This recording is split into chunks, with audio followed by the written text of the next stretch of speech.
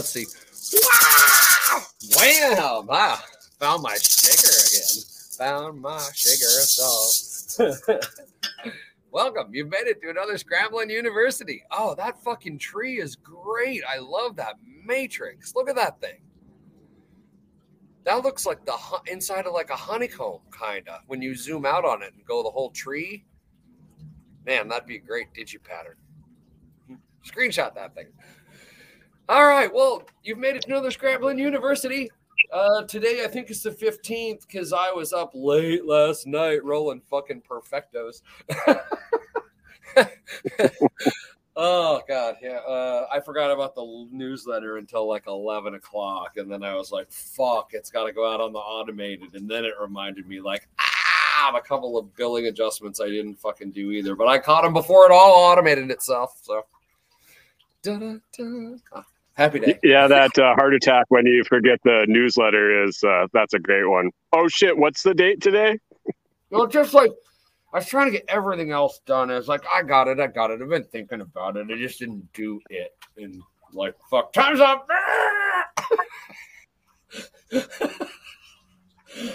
Oh, fuck.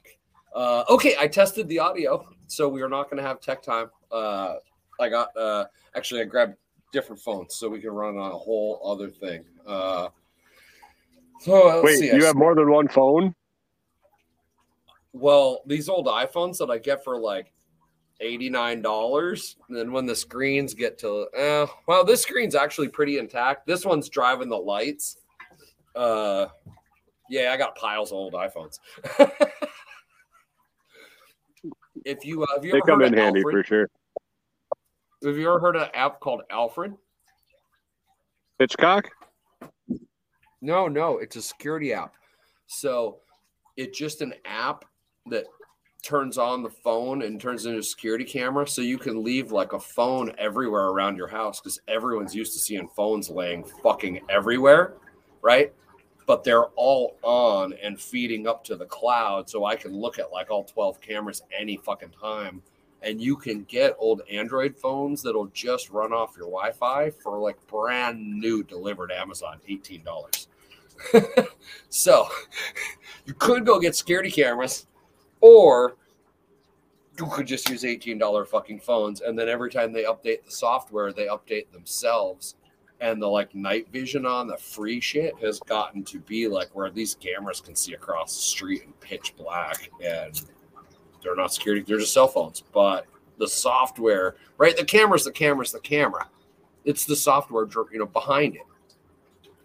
It's getting whatever. So you buy a security system, they don't keep updating. They don't send updates to all that shit every 3 weeks, but the app people do. Right. And as soon as they figure out value for value, somebody else will do that better, because I would gladly pay those guys, but not a subscription to a fucking Visa card. Right. Oh, hey, podcaster. So if you tuned in for Zen Talk, you're like, what the fuck? Pretty zen talking about keeping your shit safe. Keeping your shit safe. That's part of it. Josh says he uses Alfred at the deer shop. Yeah, I found it a long time ago it was on like CNET or whatever review. It was like, here's a cheaper Kim Commando. Maybe, remember when Kim Commando was on Spearco? No. I think 2 shows. I remember listening to Kim Commando a long time ago. I want to say she came on one time, and I want to say he kind of like tried to backfeed her some stuff, and then it just radio silence. her ABC handlers or whatever were probably like, oh, Jesus Christ, you can't fucking be around people that are real. Right.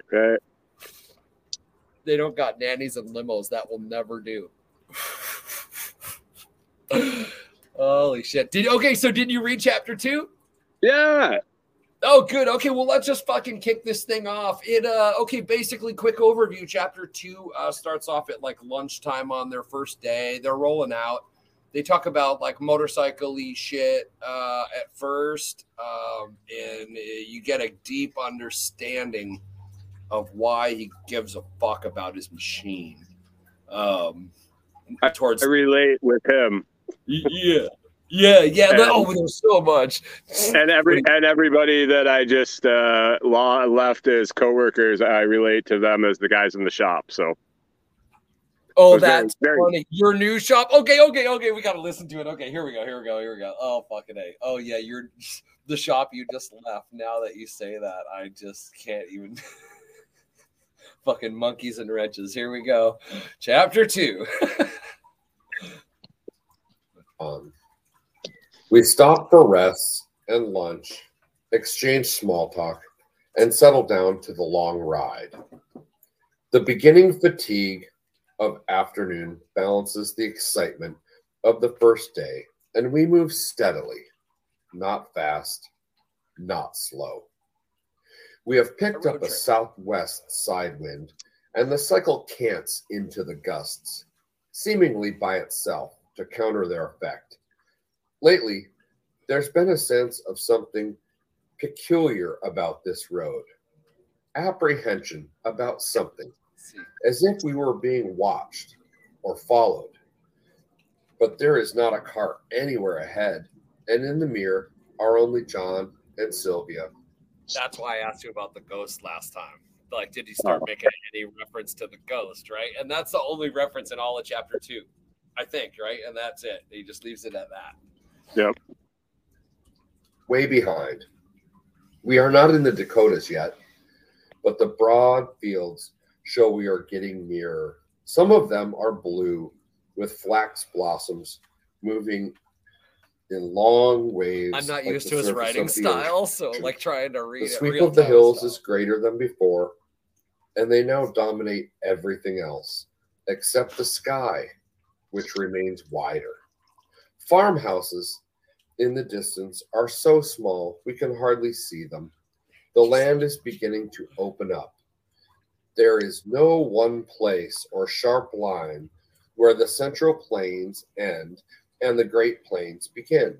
It's a gradual change like this that catches you unawares as you were sailing out from a choppy coastal harbor.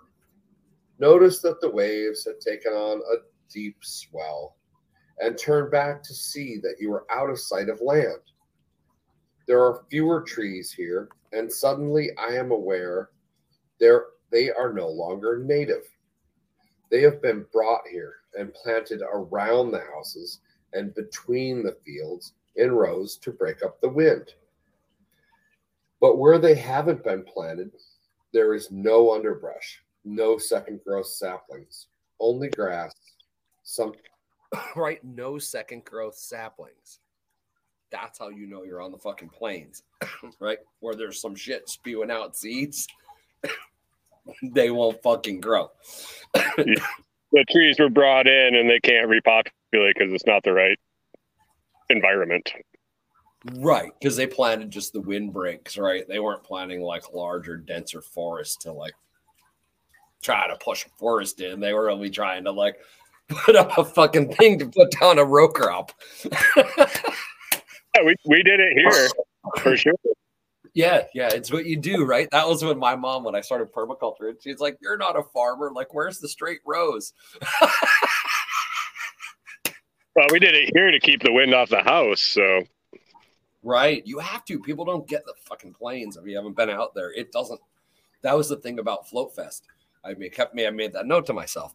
Note going back to float. Wind doesn't stop. Like note 2 was no really, and note 3 was fucking believe it. Because it just read note 1 again. Okay. Yeah, the plains wind. Jesus. Okay, here we go.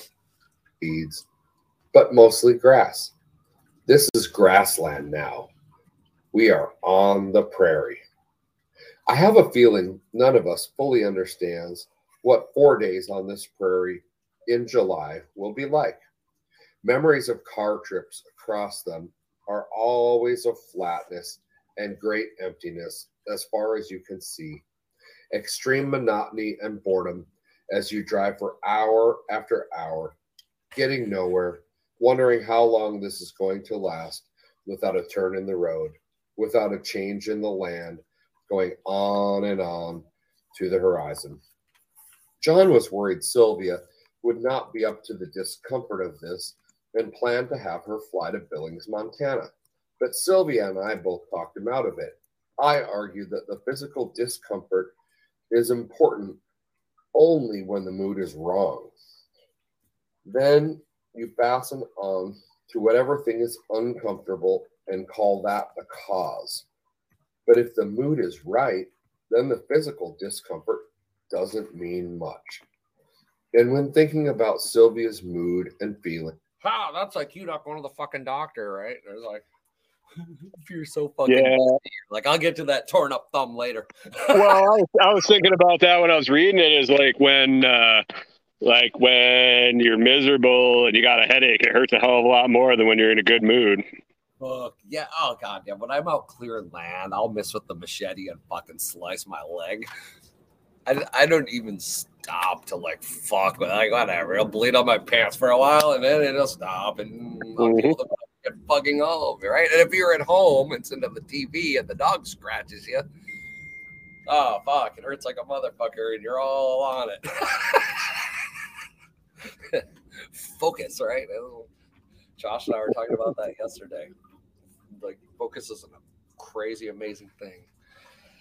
Oh fuck. Okay, you're right. things, I couldn't see her complaining. Also, to arrive in the Rocky Mountains by plane would be to see them in one kind of context, as pretty scenery, but to arrive after days of hard travel across the prairies would be to see them in another way, as a goal, a promised land. If John and I and Chris arrived with this feeling, and Sylvia arrived seeing them as nice and pretty, there would be more disharmony among us than we would get from the heat and monotony of the Dakotas. Anyway, I like to talk to her, and I'm thinking of myself too. In my mind. But that's so true. Fuck, you can't be in the middle of a road trip and then like some fluffer comes flying in and drops it, and then it's like the whole like, you've been going for 3 days. You're like a loose fucking native. You haven't eaten. You've been living it's like it reminds me of Sturgis, where a lot of the guys will ride out, and a lot of them will trailer their bikes out, and then they all jump on like right before you get there. Yeah. I'll meet you at that one airport, like 80 miles an hour. I got buddies that used to ride out to the Harley Festival in Milwaukee. It was like every 5 years or something. And they'd ride out from New York, and they were VA employees, but there were a bunch of state troopers that would all get together. So they'd be just cruising, and they get pulled over in like Ohio, and they'd all be like, "Yeah, we're all New York State troopers." Oh, have a good trip. We thought you were the other gang. Yeah, think about like going to Sturgis, flying in, hopping on your fucking bike that's been trailered to the airport 80 miles an hour, or driving all the way out. Oh, We Fest out in Minnesota, a big ass country concert every year. Yeah. Corey's parents had a cabin up close there. We used to go every year. They'd give us tickets for Christmas, and fuck Toby Keith, that jackhole, fucking Sturgis was the weekend before, and he rolls out on stage on his bike. It was like, oh, I just rode in from Sturgis. Yeah, we had been going to the pisser. We were standing over by the fence where the fucking tour buses sit. We saw him roll the fucker out of his tour bus trailer that's behind it, and he jumps on. He didn't even ride it up to the stage. I don't think they let him ride that fucker up a stage, man. You imagine that? Just bonk off. Wow. They get all set for him. Okay, we're going to pull you up by the string. Oh, God. It's so funny. They don't let him do anything. When I look at these fields, I say to her, see, and I think she does. I hope later she will see and feel a thing about these prairies. I have given up talking to others about it. A thing that exists here because everything else does not, and can be noticed because other things are absent. She seems so depressed sometimes by the monotony and boredom of her city life. I thought maybe in this endless grass and wind, she would see a thing that sometimes comes when monotony and boredom are accepted. It's here, but I have no names for it. Now on the horizon, I see something else I don't think. All right, what do you think? When monotony and boredom are accepted? You just go along to get along. Part of roasting is that they're like 12 to 15 minute cycles, and I can do all the bagging and tagging in like 3 minutes. So then I got 9 minutes to just fucking sit there and watch. Software upgrades. Yeah, like once you push the button, other than just watch to see that it's moving, you don't have, doesn't take consciousness. So you have to be okay with just fucking sitting there. Or figure out something else to do in the meantime. More productive. Yeah, but just sitting there. Well, yeah, you can think about shit. I always put on music, right? He comes. Oh, yeah, okay, hold on. That's by the shop talk. Boom. That's coming. Far off to the southwest, you can see it only from the top of this hill. The sky has a dark edge. Storm coming. That may be what has been bothering me. Deliberately shutting it out of mind, but knowing all along that with this humidity and wind, it was more than likely. It's too bad on the first day, but as I said before, on a cycle, you're in the scene, not just watching it. And storms are definitely part of it. If it's just thunderheads or broken line squalls, you can try to ride around them.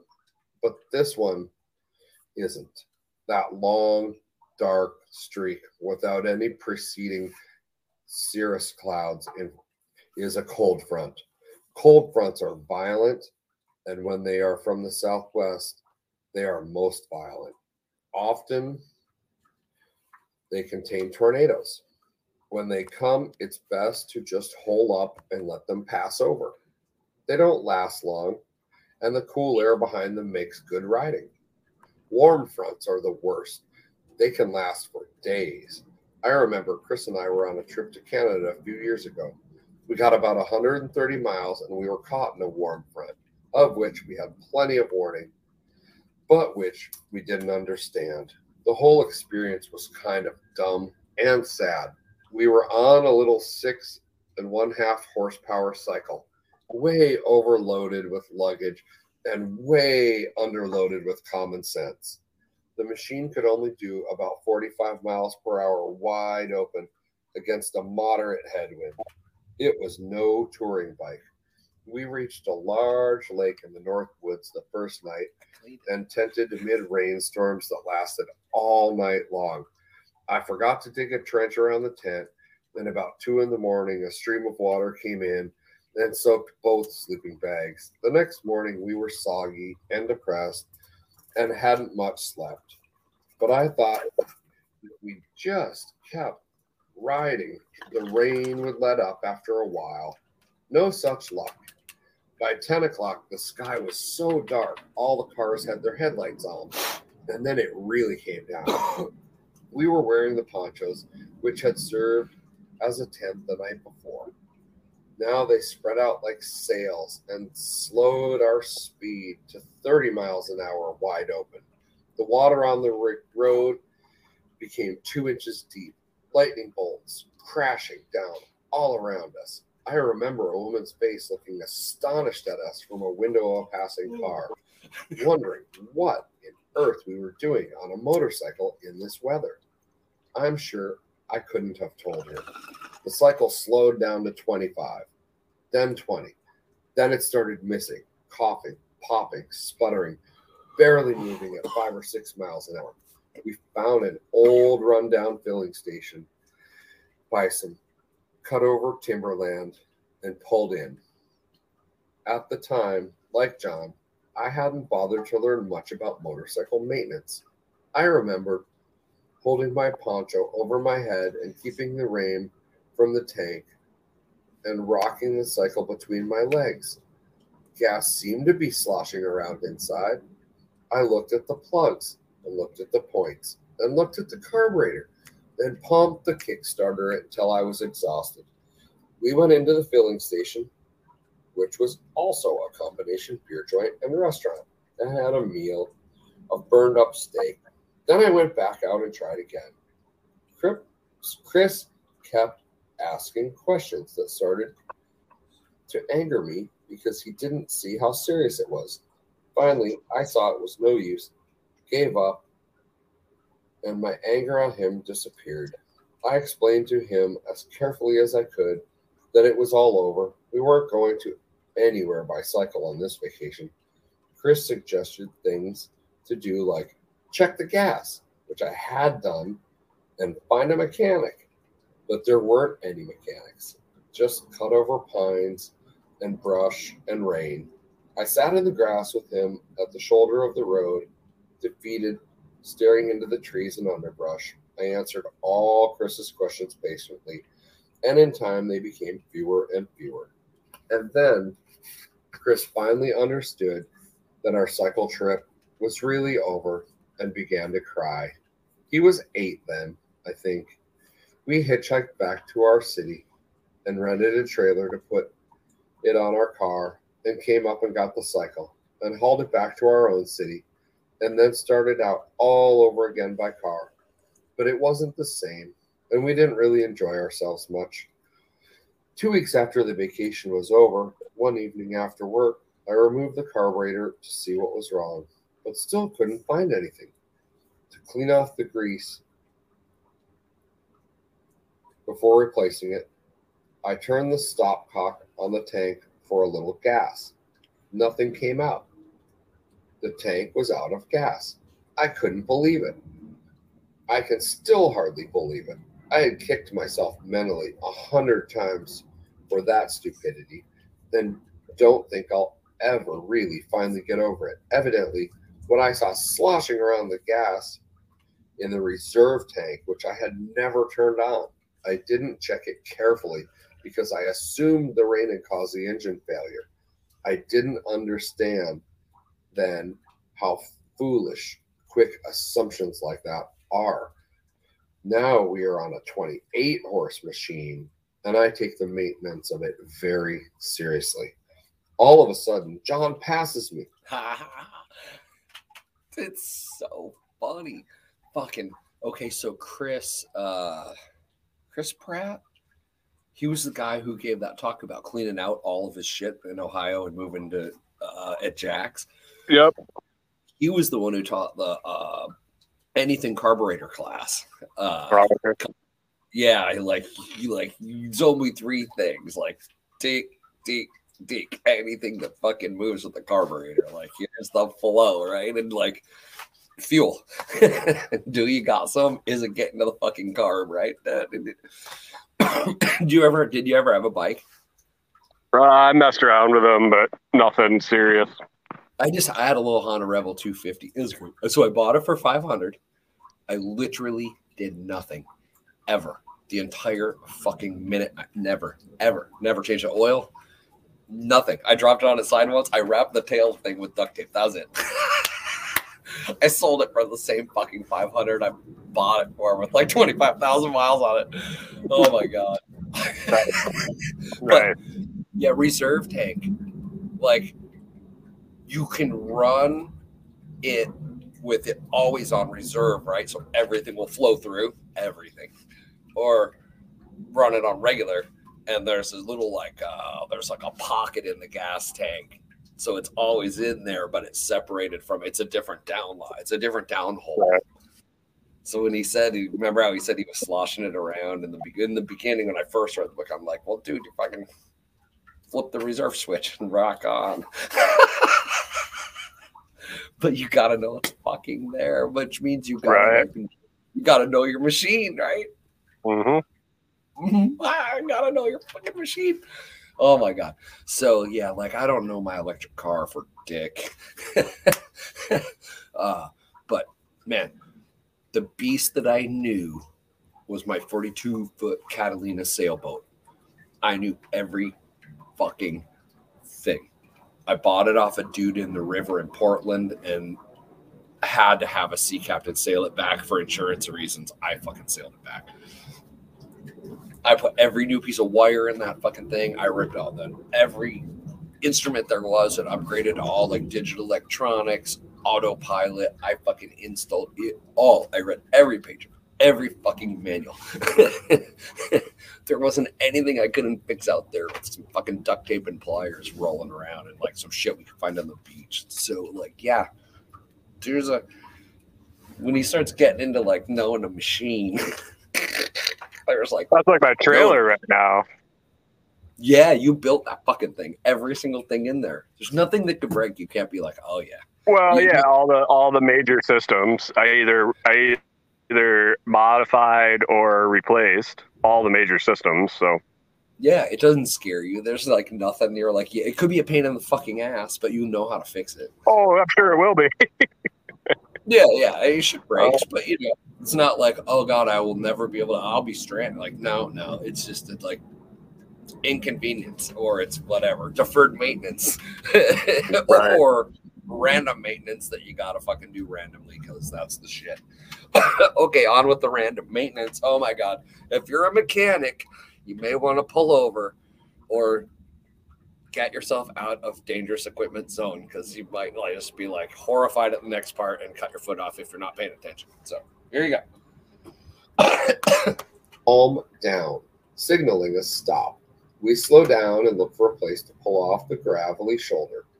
The edge of the concrete is sharp and the gravel is loose, and I am not a bit fond of this maneuver. Chris asks, why are we stopping? I think we missed our turn back there, John says.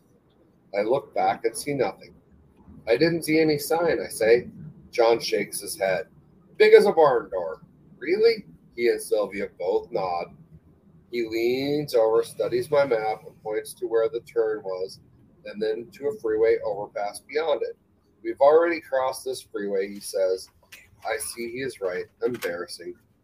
Go back or go ahead, I ask. He thinks about it. Well, I guess there's no real reason to go back.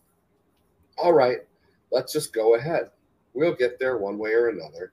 And now tagging along behind them, I think, why should I do a thing like that? I hardly noticed the freeway. And just now, I forgot to tell them about the storm. Things are getting a little unsettling. The storm cloud bank is larger now, but it is not moving as fast as I thought it would. That's not so good. When they come in fast, they leave fast. When they come in slow like this, you can get stuck for quite a time. I remove a glove with my teeth, reach down and feel the aluminum side cover of the engine. The temperature is fine. Too warm to leave my hand there. Not so hot I get burned. Nothing wrong there. On an air-cooled engine like this, extreme overheating can cause a seizure. This machine has had one. In fact, 3 of them. I check it from time to time the same way I would check a patient who has had a heart attack, even though it seems cured. In a seizure, the pistons expand from too much heat, becoming too big for the walls of the cylinders, seize them, melt to them, sometimes, and lock the engine and rear wheel and start the whole cycle into a skid. The first time this one seized, my head was pitched over the front wheel and my passenger was almost on top of me. At about 30, it freed up again and started to run, but I pulled off the road and stopped to see what was wrong. All my passenger could think to say was, "What did you do that for?" I shrugged and was puzzled, as he was, and stood there with the cars whizzing by, just staring. The engine was so hot the air around it shimmered, as we could feel the heat radiate. When I put my wet finger on it, it sizzled like a hot iron. We rode home, slowly, with a new sound, a slap that meant the pistons no longer fit and an overhaul was needed. I took this machine into a shop because I thought it wasn't important enough to justify getting into myself, having to learn all the complicated details and maybe having to order parts and special tools and all that time-dragging stuff. when I could get someone else to do it in less time. Sort of John's attitude. The shop was a different scene from the ones I remembered. The mechanics, who had all seemed like ancient veterans, now looked like children. The radio was going full blast. They were clowning around, talking, and seemed not to notice me. When one of them finally came over, he barely listened to the piston slap before saying, "Oh yeah, tappets." I should have known what was coming. 2 weeks later, I paid their bill for $140, rode the cycle carefully at varying low speeds to wear it in, and then after 1,000 miles, opened it up. At about 75, it seized again and freed at 30. The same as before. When I brought it back, they accused me of not breaking it in properly, but after much argument, agreed to look into it. They overhauled it again, and this time took it out themselves for a high-speed road test. It seized on them this time. After the third overhaul, 2 months later, they replaced the cylinders, put in oversized main carburetor jets, retarded the timing to make it run as coolly as possible, and told me, "Don't run it fast." It was covered with grease and did not start. I found the plugs were disconnected, connected them. Just use the back half of your trailer. And now there was a tappet noise. They hadn't adjusted them. I pointed this out, and the kid came with an open-ended adjustable wrench, set wrong, and swiftly rounded both of the sheet metal tappet covers, ruining both of them. "I hope we've got some more of those in stock," he said. I nodded. He brought out a hammer and cold chisel, started to pound them loose. The chisel punched through the aluminum cover, and I could see he was pounding the chisel right into the engine head. On the next blow, he missed the chisel completely and struck the head with the hammer, breaking off a portion of 2 of the cooling fins. "Just stop," I said politely, feeling this was a bad dream. I said that last week with the sheetrock. And I'll take it the way it is. I got out of there as fast as possible. Noisy tappets, shop tappet covers, greasy machine, down the road, and then felt a bad vibration at speeds over 20. At the curb, I discovered 2 of the 4 engine mounting bolts were missing, and a nut was missing from the third. The whole engine was hanging on by only 1 bolt. The overhead cam chain tensioner bolt was also missing, meaning it would have been hopeless to try to adjust the tappets anyway. Nightmare. The thought of John putting his BMW into the hands of one of those people is something I have never brought up with him. Maybe I should. I found the... It's the funniest fucking thing ever. You get the Mercedes, right? So you can throw the keys and and then that's what happens when you're not there, right? And then they fucking spit shine your ass as they bring it around from the back. Yeah. Yeah. Did we fill that brake fluid all the way up? Yeah, it's good.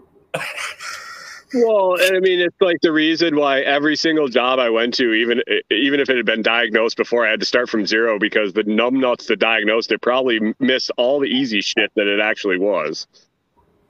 Right. You have to assume the job you're there for is not even the fucking job you're there for. Like, whoa. Yeah, we always scream to be able to just go back to our calls. Like if it needed a return trip to the site, that they sent us and only us, and everybody agreed. Like, I don't need somebody to go and have to redo all my work when I've already started, or I don't want to go and have to try to figure out if they actually knew what they were doing when they started. Fuck yeah, diagnostics and shit, and just goddamn, giving a fuck at all.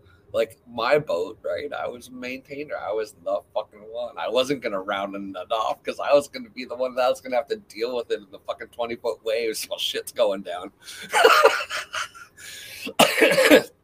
Motorcycles. Always put anti-seize on every fucking bolt. Always greased everything, because you were probably going to be the one that went back when it was the fucking 2 a.m. and -20. Yeah, like there's mission critical, like around the fucking house, right? And well, that's a difference in maintenance too, right? Levels of doing it. Like around here, I got buckets and nuts and like whatever. I'll fucking throw any screw in anything because there's just 5 steps away. I got a drill with the driver sitting there. I'm ready to go. You know, but then there's like at sea, and then the whole on a motorcycle, you're kind of a fucking flow. He gets into the pack what he packs for the motorcycle and all that shit later. But yeah, being an island out there, like you are your first responder, you're stuck wherever you're fucking stuck when she stops. Yeah, we were planning on, you know, when we first started this, like boondocking, and some of those BLM lands, like on the way out to CU, we drove 4 miles back into this place on a dirt road that there was no cell signal. So if something went sideways back there, I either got to make it 4 miles to the road, and then God knows when I would see a car or somebody else, and it was probably another 15 miles to a town. Yeah, somebody could drag your ass with a cell signal. Can you just drive me 3 miles so I can get a fucking signal so I can call somebody? Or I gotta know how to fix it without the internet, without you know, without looking shit up, and no parts, only what I have with me, tools and parts wise. Right, that's part of the like being aware of like where you're going. Like, and I'm cool with it, and I was comfortable with it because I made sure I know how everything works. So if there is a possible way to make it work in the short term, I know it. Right, and that's okay. So I was thinking about this the other day.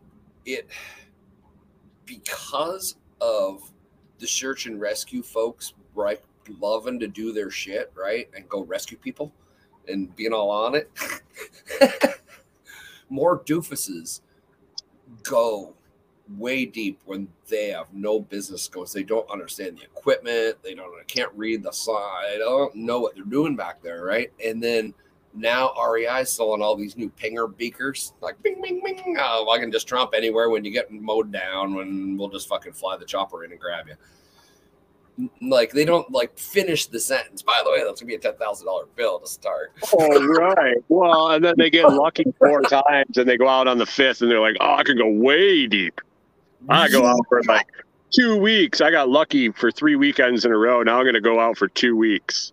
Right, and that's like okay. So John riding his Beamer. I think maybe they get into it here in a little bit, but it's the same thing. If he's out on the fucking island of his bike and in the middle of fuckland, and it goes wrong, he's got to like whip out his checking account and spend his way home. Because the bike ain't going to get him there. It's going to have to be trailered.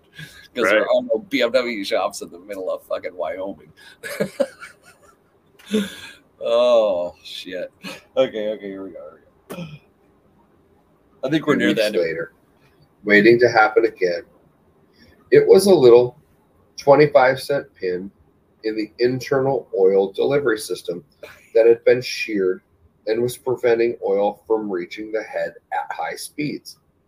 The question why comes back again and again, and has become a major reason for wanting to deliver this Chautauqua.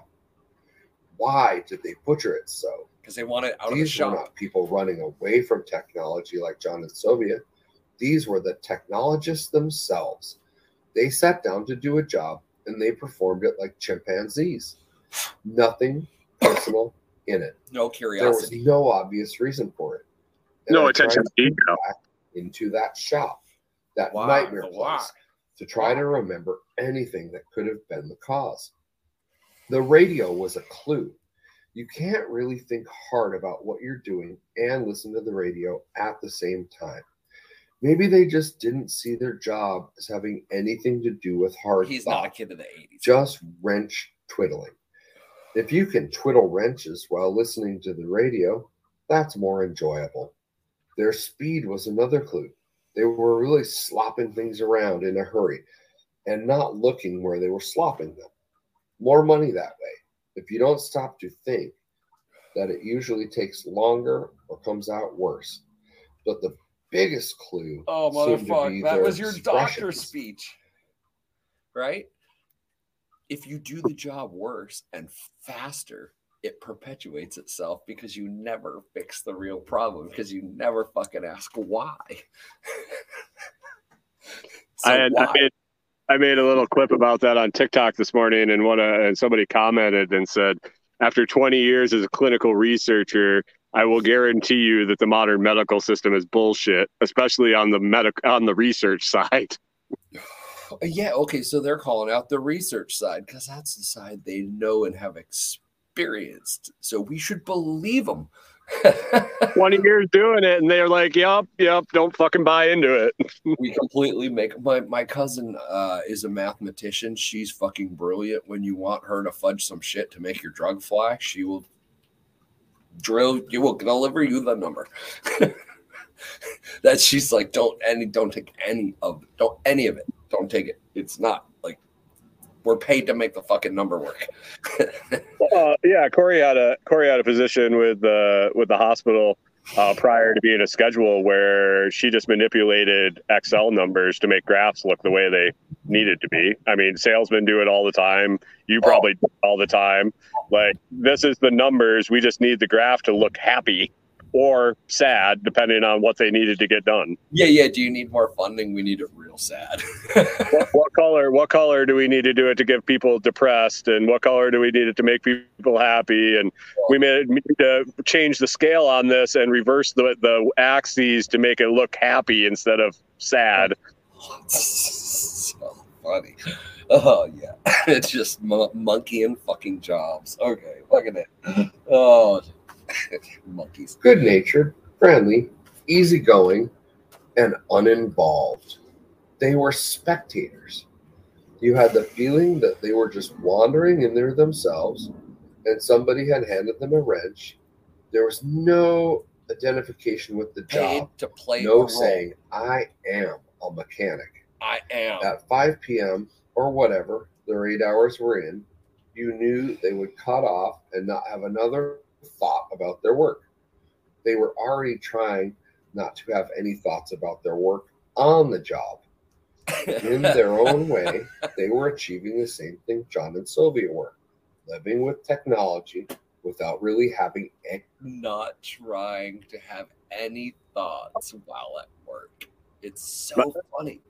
Those are my coworkers. Dude, think about bartending. Didn't you play games like every fucking night? Like, who can I get the biggest tip out of? Like, who can I drill the fucking nastiest joke into? Oh my God. Well, and then that's, like when I used to do monotonous factory work too, in like the summer when I was in high school, shit like that, and I was just like punching a machine. I used to do math games in my fucking head. Yeah. Like, I used to time how many I could do in a minute, and then I would extrapolate it out to figure out how many I could do in a year if I never took a break. Like, I was doing mental math exercises because I was so bored out of my fucking mind doing, like, pulling the fucking chain. Dum, dum, dum, dum, dum, dum. You got to be mindful enough to not get your hands cut off. But at the same time, yeah, that's what gets you fucked up, right? Because you just drift off into stupid shit, and then you're unaware and wacko. Yep. Because it's not mentally stimulating. All it is fucking repetitive bullshit. Right.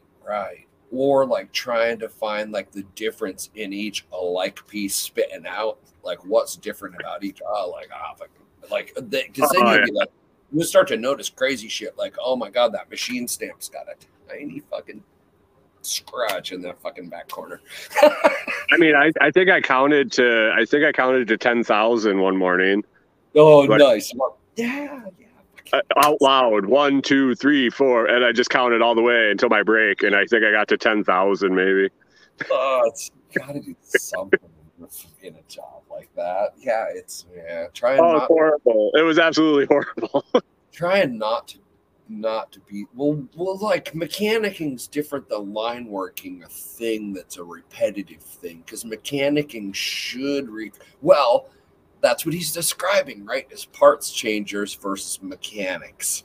And that's a big thing in the industry I just got out of was one guy will go and throw parts at it, and when another guy will go and figure out what part is wrong and repair it. Instead of throwing parts at it to figure out what part's wrong, they troubleshot the issue and change the proper part the first time. The proper order of operations, right? Well, they knew how it worked, and they had troubleshooting skills instead of, the manual says it's probably this part, so let's throw that in. Oh, that didn't fix it. What else are we going to throw at it? Instead of actually going through the motion troubleshooting. Doesn't he talk about the manuals next? Okay, hang on. Yeah. I think he talks about his day job, the manuals. Oh yeah, fucking yeah. I thought you were gonna crack up with that. They had something to do with it, but their own selves were outside of it, detached, removed. They were involved in it, but not in such a way as to care. Not only did these mechanics not find that sheared pin, but it was clearly a mechanic who had sheared it in the first place by assembling the side cover plate improperly. I remember the previous owner had said a mechanic had told him the plate was hard to get on, but that was why. The shop manual had warned about this, but like the others, he was probably in too much of a hurry, or he didn't care. While at work, I was thinking about the same lack of care in the digital computer manuals I was editing. Writing and editing technical manuals is what I do for a living the other 11 months of the year. And I knew they were full of errors, ambiguities, omissions, and information so completely screwed up that you had to read them 6 times to make any sense out of them. But what struck me for the first time was the agreement of these manuals with the spectator attitude I had seen in the shop. These were spectator manuals. It was built into the format of them. Implicit in every line is the idea that here is the machine, isolated in time and space from everything else in the universe. It has no relationship to you. You have no relationship to it, other than to turn certain switches, maintain voltage levels, check for error conditions, and so on. That's it. The mechanics, in their attitude towards the machine, were really taking no different attitude from the manuals toward the machine or from the attitude I had when I brought it in there. We were all spectators. And it occurred to me. All right. No manual. So this, what he's saying with being in the moment, and it's only this glimpse of time. There's a perfect example of this in what I just got out of. So there was quite often times you would get a service call, and you'd go and you'd show up, and it was working fine when you got there. So it's an intermittent issue, and that's the bane of every service technician is intermittent issue, because it's really hard to fix something that's not broken. Right, because they finally took it for a ride, right? Like it's right. So in my situation, there were diagnostic tools that could help you get around the fact that it's not happening at that time, especially if it was on the computer side, like not the hydraulic side, but the operational computer logic, or the credit card processing, or any of that, all had logs. Well, you could pull a log. You had to get your computer, you had to get an adapter, you had to plug into it, you had to open a program. So it took a few minutes. It was a pain in the ass is what it was. But you could get the error codes that popped up on that thing from the day it was installed in date order.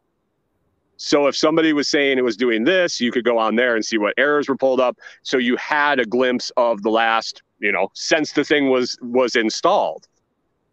So you weren't isolated in time and space. And the better technicians, the ones that fix shit, would pull that up and look at it and diagnose it as if it was broken at the time. And then the guys that were just like fly through and, like he said, were just there as spectators, would go, "Oh, it's working," close call, and leave. Yeah. It's like, oh my God. It drives me so fucking crazy when you take a car in and you start talking to somebody and you're realizing, like, oh, Jesus fucking Christ, I'm the one diagnosing this here. I already diagnosed it. I'm telling the guy how to do his job, but he's got a little computer and a fucking ASC certification so he can get the parts. It's more like, it's like, okay, here's the steps I went through to get to where we are right this minute with me standing here in front of you, because I think it needs some fixing that I don't feel like doing, but this is why I think we're about to do this. So, like, make sure this logic checks all your mechanic. I'll go. Tell me where this isn't right. If there's a different part you want to change, you're still going to make money. Right. Let's get the right fucking part. Maybe the first time. Oh God. Okay, here I think we're just at that. Business of motorcycle maintenance, the most important aspect of all. Caring about what you are doing is considered either unimportant or taken for granted. On this trip, we should notice it, explore it a little, to see if in that strange separation of what man is from what man does, we may have some clues as to what the hell has gone wrong in this 20th century. I don't want to hurry it. That itself is a poisonous 20th century attitude. When you want to hurry something, that means you no longer care about it and want to get on with other things. I just want to get at it slowly, but carefully and thoroughly, with the same attitude I remember was present just before I found that sheared pin. It was the attitude that found it, nothing else. I suddenly noticed the land here has flattened into a Euclidean plane. Not a hill, not a bump, anywhere. This means we have entered the Red River Valley. We will soon be in the Dakotas. Dun, dun, dun. Yeah, fucking attitude. That's it. That's like, yeah, like we were talking about your trailer, right? Something goes fucking wrong. There's no like, well, I kind of fixed it. It still drips. Like, it's your fucking house. Like, no, it's gonna get fixed. It's gonna get fixed right. It's gonna get like all the way figured out. Like, why did this fucking thing break? Yeah, it was driving me nuts when I didn't really understand the whole solar system right when I got it installed. And so I was still working with the solar engineer that helped me design it. And I was asking him questions and I'm like, why won't it do this? Why won't it do, what is going on? Why won't it fucking do this? Why isn't it charging? He's like, well, it's got to get down to 30% before it charges. So you get full cycles. I'm like, oh, so it's helping you by regulating cycle count. Yes. Yeah. Interesting. Okay, so they're on the Oregon group the other day. One of the people that truly went off grid is buying the more expensive packs. I forgot what brand. Her and Patty were going back and forth. And they said, because I live off grid, and the deal is when you go to the dog park or the store or the whatever, and something's fucked up and you forget about it, it will shut itself off. Yeah. And as soon as your solar cells, the sun comes back out, or your windmill starts flipping again, when it's right, it will automatically turn the shit back on. Like it, I have a feature that once I hit a minimum voltage or I hit, that's really the way it calculates what I have left in. But it's got a minimum voltage. It just shuts the whole fucking thing off. So it doesn't drain my battery to zero. Right.